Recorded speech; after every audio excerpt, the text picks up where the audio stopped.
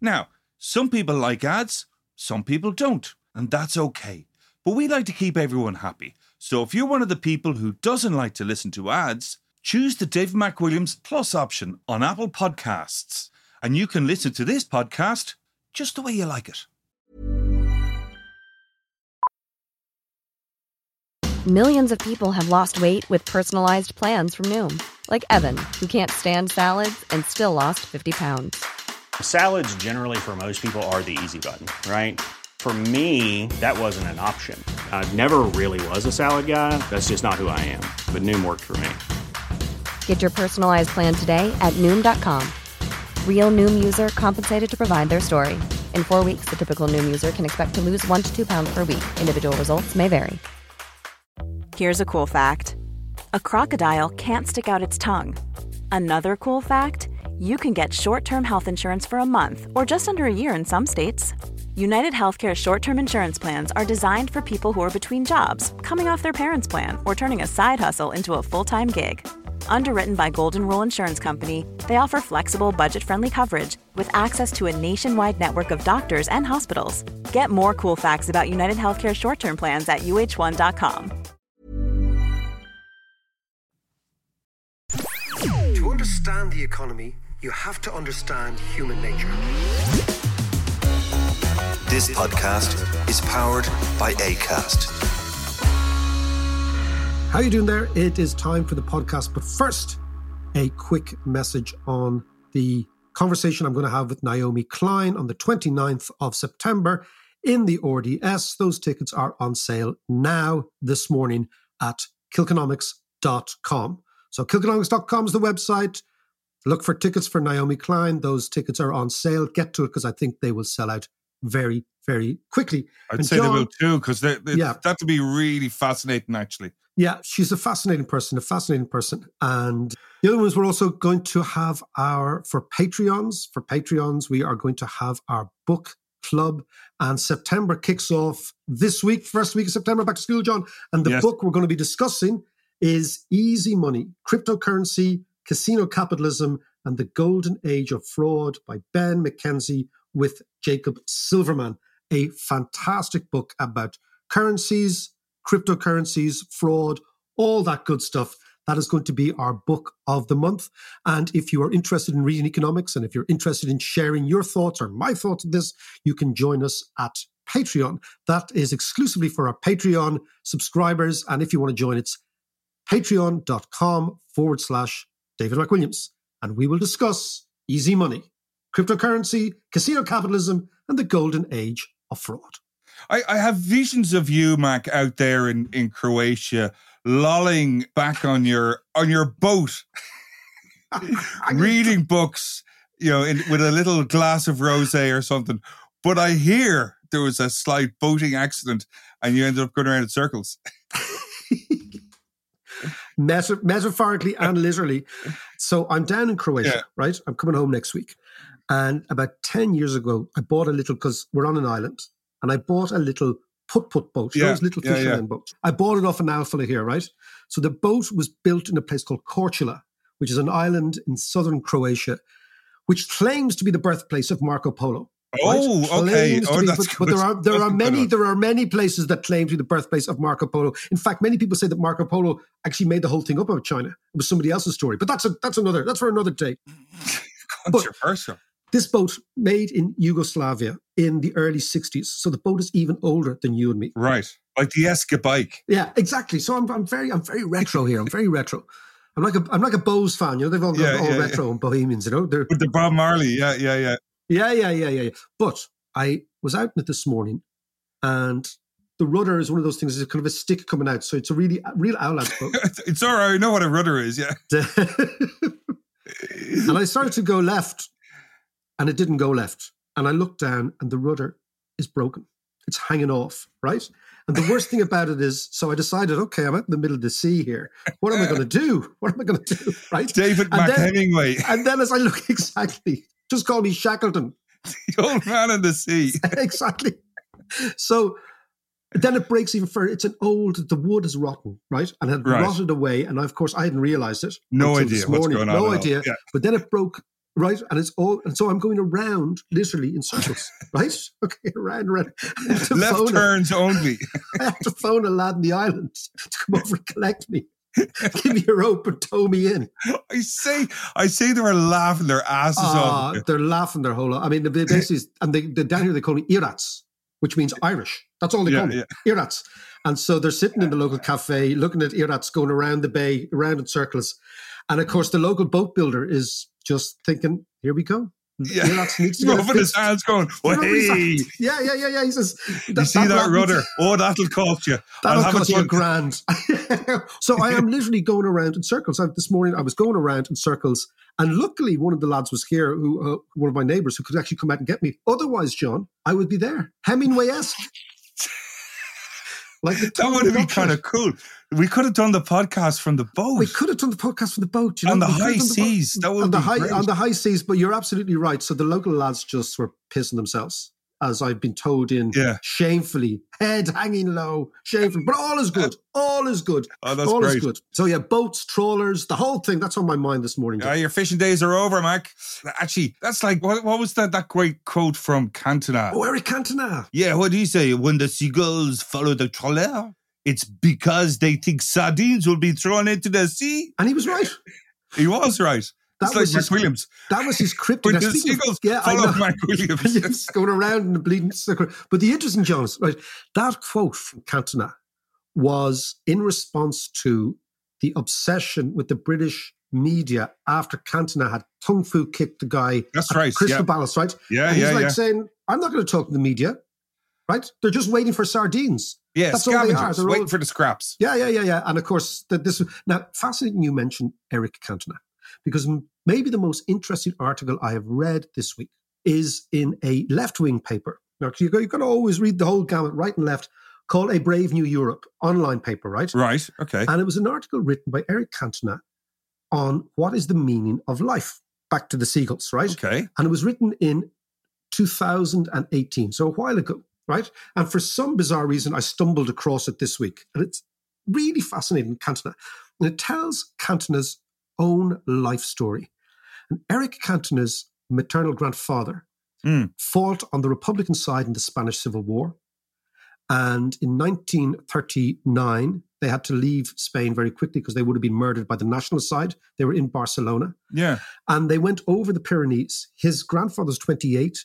His grandmother was 18. He was only going out with her. He knocked on her door and said, "I've got to leave. Will you come with me?" And she said yes. And they walked over the Pyrenees, right?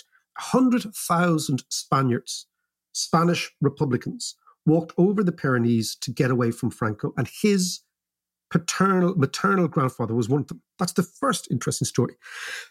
Second story is his paternal grandparents were from Sardinia, and they were incredibly poor. So poor were they, and he doesn't jest, that they actually lived in a cave in France when they came to France. Wow. It's an amazing, amazing story. Wow. Okay? They were so unbelievably poor. So what he's talking about is immigration, and he was saying this is what immigrants do. Then his grandfather fought in the Spanish Civil War, right? Yeah. His father fought for the French in the Second World War. His father became a psychiatric nurse. Why? Because his father's brother also fought for the French in the Second World War, was captured by the Nazis, imprisoned for 5 years, and when he came home, he had lost his mind. And his father, imagine this, worked in a psychiatric ward. He was a psychiatric nurse in order to look after his uncle. Wow. So it's an amazing story. You should read it. It's called Brave New Europe. And basically, he became a mentor for a thing called Common Goal, which is a movement to try and urge football clubs and the football business to give 1% of their revenue to educate poor kids. Because he's saying, look, I came from nothing in Marseille. Wow. This is my background. Yeah. This is who we are. Football saved me, but equally, people always ask him, how does he play? Why did he play in a certain way? With that kind of arrogance and that shuffle and all that sort of stuff. And he says it's because of who I am and where I'm from. It's a fascinating article. You see, the thing about Cantona for me was, I was never a huge football fan, as you know, but I always loved Cantona, but he always came across as this hugely arrogant thing. That's why I assumed that he was quintessentially Parisian. he's not at all. Yeah. He's half Spanish and half Italian. But the thing about Cantona that I really liked, I actually got to like him and got to know him a bit more after he got out of football, when he started getting into acting and writing and all that. He's actually quite a good actor. But he has that kind of thing about him that he's a presence, whether it's on the pitch or on the screen or whatever. I think he's a fascinating character. So this campaign, it makes a lot of sense. It's called Common Goal. Just Google it. It's really, really interesting. And of course, you know that Cantona was always very, very partial to quoting Plato and Socrates and all the greats. And this podcast today, John, is going to be on Plato and the Irish housing market. Okay. That sounds good. Okay. It's going to be Take me there, Mac. Take me there. It's going to be a 2-part podcast. First part, very briefly, on nepotism in the Irish housing market, number one. Okay. And the second half, we're going to talk to a great, great economics commentator called Sean Keyes about something that I know is really, really gets on your goat, which is why Ireland and the English-speaking countries in general cannot deliver infrastructure on time and on budget. And this is hugely important now because Ireland is about to embark on the biggest infrastructural build ever as the population rise. So we'll talk to Sean in a couple of minutes, but Plato and the Irish housing market. Yeah. So Plato writes this book called Republic. And in that he sets out all his views on the Greek democracy, the Greek Republic. It's amazing when you think about it. 400 odd years before Christ, he's writing about democracy. But he takes aim at nepotism and the hereditary passing down of wealth. And he says that a proper republic should ban or outlaw nepotism and inheritance and legacies and heirlooms because ultimately they make the democracy unequal, right? Yeah. But interestingly, even the great sage of Athens said, he put a little caveat in his, if we can do this, right? Knowing that this is a huge human urge, right? To pass things on to your family. Right? Of course it is. Yeah. Because the family unit is still the most outstandingly successful organizational unit of humanity. But even from the most basic biological level, it's all, to quote Richard Dawkins, it's all about the selfish gene. Yeah. And you pass on your genes down the bloodline, et cetera, et cetera. So, John, we have the selfless gene. The selfless gene. Only if. The generous gene, the charitable gene. The half-decent gene. But it's that idea, John, that the family unit. So, like, for example, you became obsessed with Succession. Why? Because it's about families. And even though you can't relate to the wealth, you can relate to the characters and the dynamics and all that sort of stuff. Yeah, absolutely. But what I want to talk about briefly is nepotism in the Irish housing market. And the reason is the following. Have you ever heard the expression of a nepo baby, John? Go on, tell me. So this is a phenomenon that kind of was on the internet about a year ago, has burst into the mainstream after a couple of articles in the New York magazine on the nepo sphere, right? And what it's about is how, particularly in the world of entertainment and Hollywood, how rich and famous people spawn rich and famous people. So the children of rich and famous people in America are increasingly becoming not to dominate, but increasingly getting gigs in Hollywood, right? Right. So sons and daughters of actors and actresses and producers and directors, right? And that was called nepo babies, right? So the nepotism, the babies of nepotism. But it's not just related to Hollywood, because what is happening now in Ireland, as house prices keep going up and up and up, and rents keep going up and up and up, it is becoming increasingly the case that 42% of all first-time buyers are first-time buyers because their parents have paid their deposit or the legal fees or given them a big whack of money. And what it means is that the housing market is turning into a two-tier housing market in Ireland. So you have the kids of wealthy people getting on the ladder, but you have the kids of poor people not being able to do that, no matter how hard they work, because the amount of money a young person needs to save now is so phenomenal, right? Think about it. The median house price in Ireland, which is not the average, it's the house price right in the middle. Right in the middle, yeah. One with, basically 49%, on one side, 49%, the other side, is 280 grand. CSO figures show that 45% of first-time buyers aged between 25 and 34 received financial assistance from their mother and father, right? And Bank of Ireland substantiate that. In Bank of Ireland's mortgages, just 32% of first-time buyers got financial help, right? And the reason is because young people cannot afford that. Wages are not high enough. And at a 3.5 times income, your income has to be phenomenal, i.e. around 70 odd plus grand to be able to even get a look in the door. Yeah. So obviously what is happening now in Ireland is a huge amount of the electorate, citizens, about 60% of first-time buyers whose parents are not rich, are actually being priced out of the market. And they then go into the rental market. And daft.ie said that 41% of renters rely on parents' support.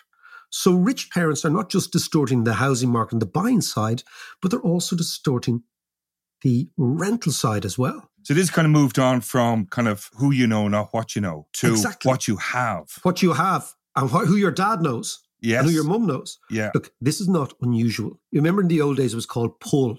Your man has pull. Yeah, right? yeah. I used to love that expression. I used to pull love a few strings. Somebody yanking some rope around, right? But it was pulling a few strings. So this is totally normal human behavior. As you said, even Plato was befuddled by it. You know, families are the unit, people protect them. But for society, what is happening is increasingly the kids of wealthy people who used to wait until their parents died in order to get that legacy, right? They are now getting that legacy very, very early. And this, of course, is then reinforcing the idea that the housing market is only for the very rich. Now, what the problem for that is, well, it's self-evident. Socially, these problems are huge. But also, whether you like it or not, and I don't like it, as you know, housing has become the asset of choice of Irish people to store their wealth. Yeah. So what is happening, therefore, is wealth inequality is getting considerably worse as a result of the housing market and these what I call them nepo buyers, not nepo babies. So, John, the problem with the nepo babies, well, it's self-evident that it's pricing out 60% of Irish people who don't have rich parents, who aren't getting a leg up. Now, those people need to live somewhere because our population, as you know, is rising really dramatically. And not only do we have to build houses on a large scale, but we have to build infrastructure on a large scale, bridges, roads, railways, metros, everything on a large scale. Service our growing population. Exactly, because we can't just stand still. Yeah. So all of this are problems of growth. These are all problems of growing pains. And if we can't build at a reasonable price, at a reasonable rate, the economy is going to grind to a halt. And our next guest, after the break, John, we're going to talk to Sean Keys of The Currency about who builds better, who builds cheaper, and how we might build things cheaper in this country.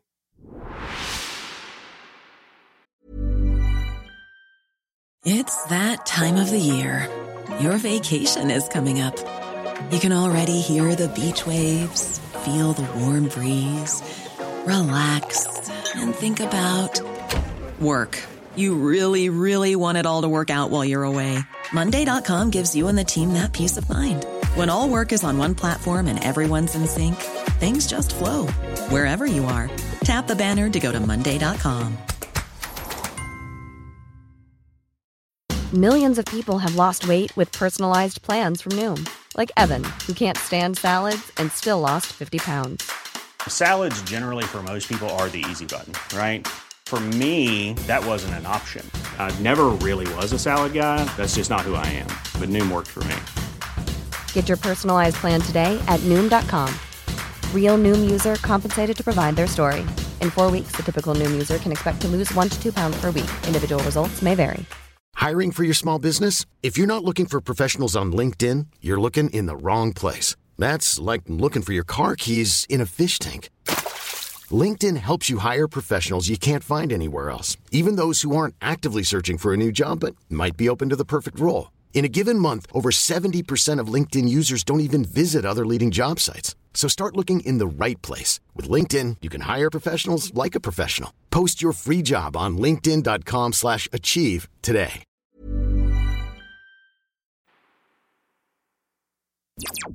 So, John, our next guest is somebody who makes me jealous because he is writing economics we were talking about charitable and generous and that gene, the jealous gene, John, the jealous gene. Yes, the jealous gene. No, to Richard Dawkins, you need to write a book on exactly the jealous gene, right?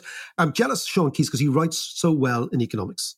He writes in the currency, always fascinating articles. He's on the line. It's his maiden voyage. Speaking of voyages going around in circles, it's his maiden voyage on the podcast. And let's go and talk to Sean Keyes. Sean, how are you? And welcome to the show. Well, I feel very good after that. Thanks for having me, David. Well, it's always, flattery gets you everywhere in Ireland. Flattery. No, listen, seriously, the articles are great. They're wonderful, incredibly well researched, incredibly accurate, and a real grasp of the big issues. And one of the big issues that we've been on the podcast the last couple of weeks is this notion of what I call the 10 million mindset, which is that in the course of the next century, the Irish population on the island is probably going to hit around 10 million, okay, on present trends. And in order to accommodate that sort of problem, in order to fix that sort of problem, in order to deal with that sort of population, we need to build, which we are not good at. And recently, Sean, you've written two really interesting pieces on. One is who builds mega projects properly? That's like metros, railways, etc. And the second thing is an idea of changing our planning laws, which is also a bottleneck. So let's kick off with the idea of if Ireland, for example, Be in My Bonnet is always moving the port to somewhere else and liberating that land there and changing the whole face of Dublin, building a new city, right? Other countries do these sort of things, building a metro, we know the ongoing nonsense about building metros in Ireland and building rail networks in Ireland. Tell me what it looks like from your position, and tell me what you see, or who is doing these things better than us, or better than anybody else. Well, starting with, there's a great bit of work done, which I lean very heavily on. If you've been reading my stuff lately, you'll know it. These they're not economists, they're transport experts, and there's one of them is a mathematician. They're kind of a diverse group, and they spent 5 years just pulling at the thread of like, how much does it cost to build metros? They had an intuition, I think, a strong intuition that it costs too much in New York, where they live in the US.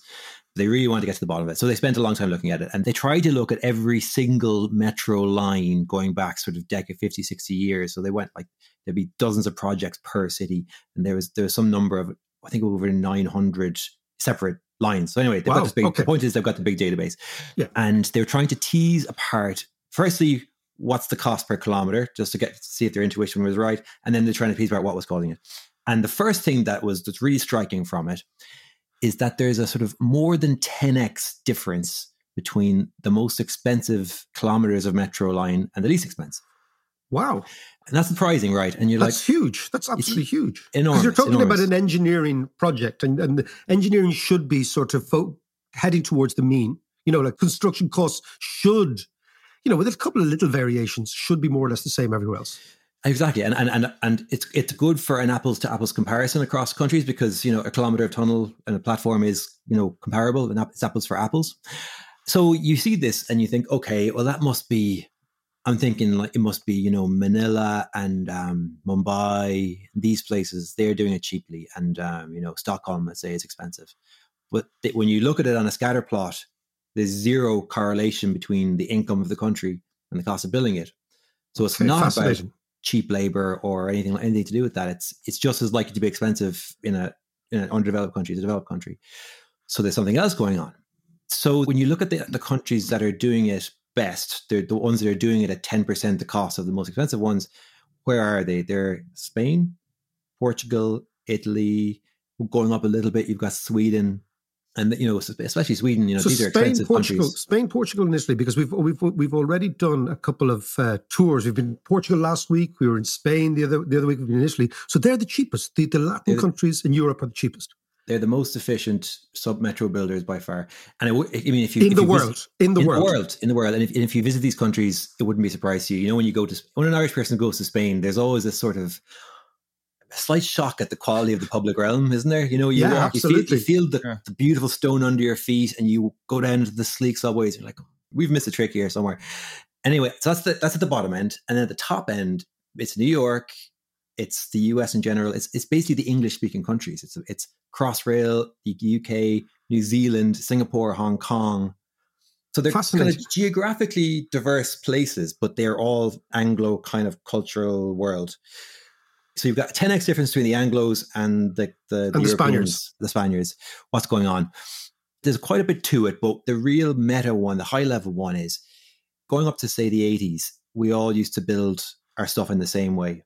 And what it was the Department of Transport in, the US or New York or in Spain would take on the project themselves, and they'd have career engineers, they'd have career project managers, and those guys, they were seasoned, they knew what they were doing, and they had total responsibility for the project. The state wouldn't do everything itself. The state isn't going to be out exactly digging the trenches, but at the core of the project is a state manager. A state manager, exactly, with responsibility and with enough technical know-how to know when he's being gouged. So fascinating. So what you're saying is that having a project manager who has the purse strings and is answerable to the state and to the Department of Transport matters enormously. And what they find is, once you have that element, the details matter less. There's a bit of debate over whether you have public-private partnerships, design bid build. There are these different models for it.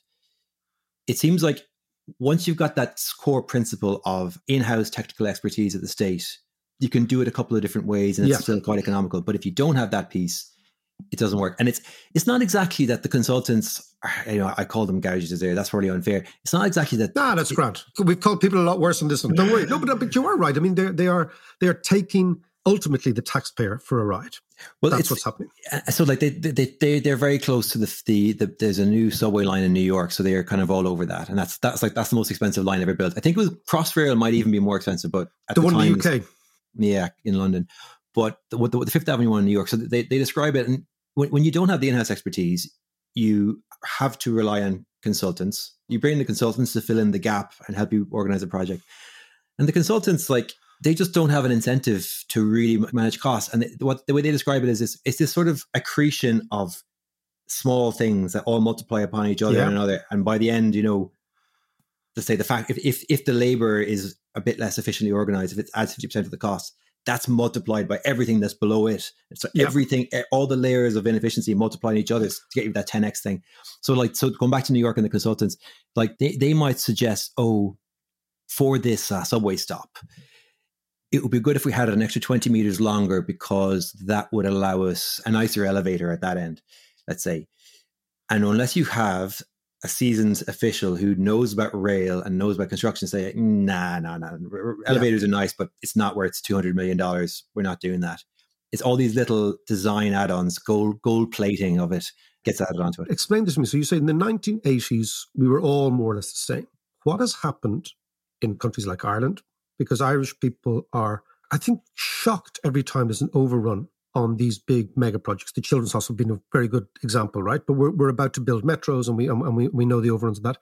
What has happened in Ireland, Britain, US since the 80s that has changed the game? What have we done wrong?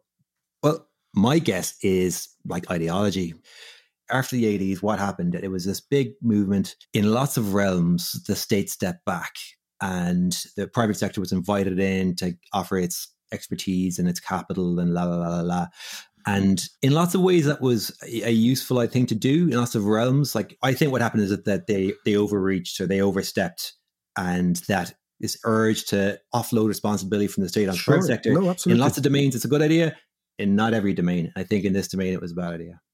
Well, it's funny. I don't know if you've been watching the former lead singer of the Undertones, Fergal Sharkey's campaign in the UK. And it's a fascinating campaign about water and water treatment. And it goes to the very core of what you're saying here, which is that in certain areas, privatization was probably a good idea. But the end result has been the wholesale abandonment of any cost control for the consumer and or the citizen, depending if it's the consumer or if it's actually the taxpayer. And what you're saying is the Spaniards, the Italians, Portuguese did not go down that road. That's right. And the fruits of that are much lower costs. That's right. And I've heard it in the context as well of UK defence spending. The MOD used to have a reputation. It used to work hand in glove with military contractors, but used to have a reputation of being like a real, what they called an intelligent buyer. It knew what it was doing. It could manage projects and do what I was talking about in terms of saying no at the right time. But that experience has washed away, and projects are getting more and more expensive and with less and less value. So, Sean, let's look back home, right?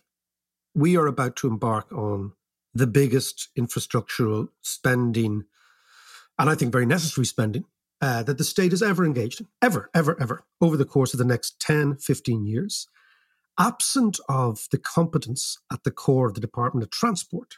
And as you said, the intelligent buyer, a number of people saying, nah, we're not doing that. I know what the cost is, etc. What is the implication for this rollout of infrastructural development in Ireland? Because our projects are madly expensive.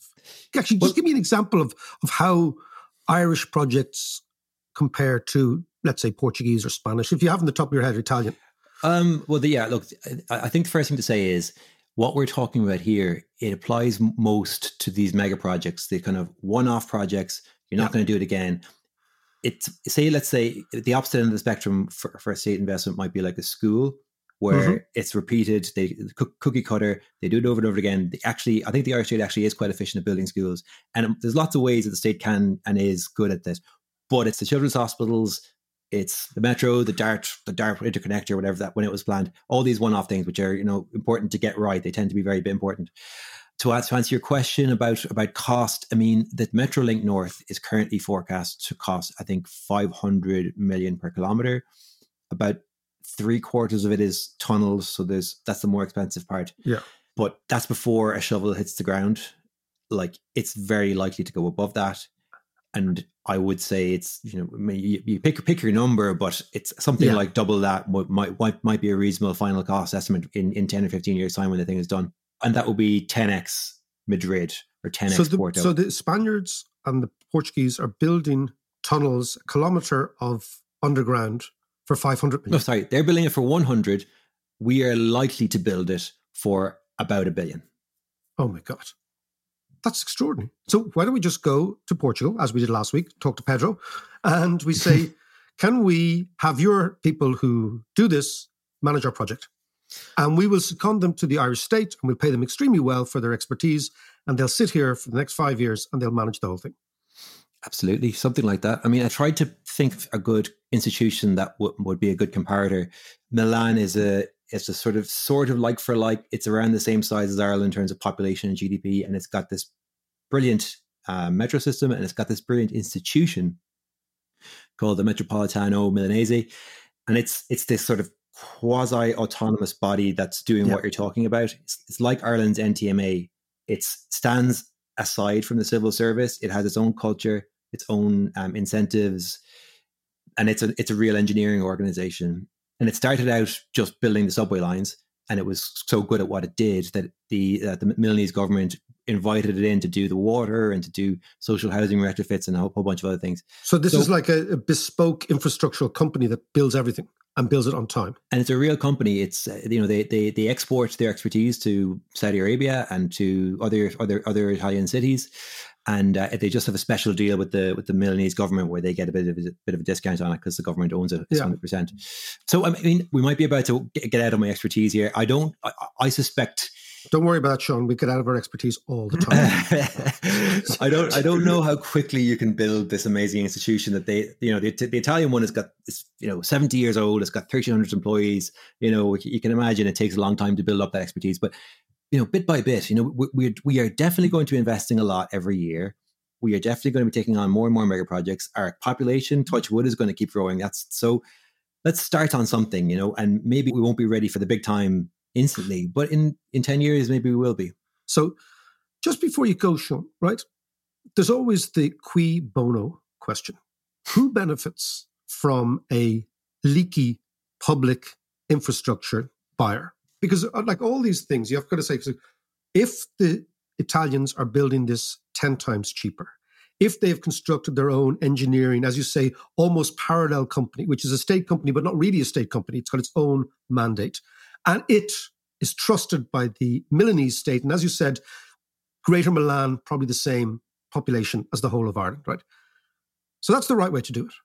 Who is benefiting from the approach that the Irish state is taking? And of course, what we're doing is we're talking about people's money here at the end of the day. I think, well, the answer obviously is those who are currently building it. But I think that there's something in this that Irish policy in Ireland, it can be a bit introspective. And if we want to reform Irish healthcare, Irish capital spending, Irish housing, whatever it is. The way we do it is we just talk to the Irish guys who do that currently. And we say, well, what do you think we should do? And they say, well, there's some improvements I can suggest here. But there's never an idea that, okay, let's look at best practice internationally. Let's see if that maps onto what we do here at all. And I think when you don't look outwards, you're only going to get these small incremental improvements. You'll miss any sort of big paradigmatic, is that even a word? Anyway, you'll miss those fundamental changes. The funniest thing is you will now hear me using paradigmatic for the next 6 weeks.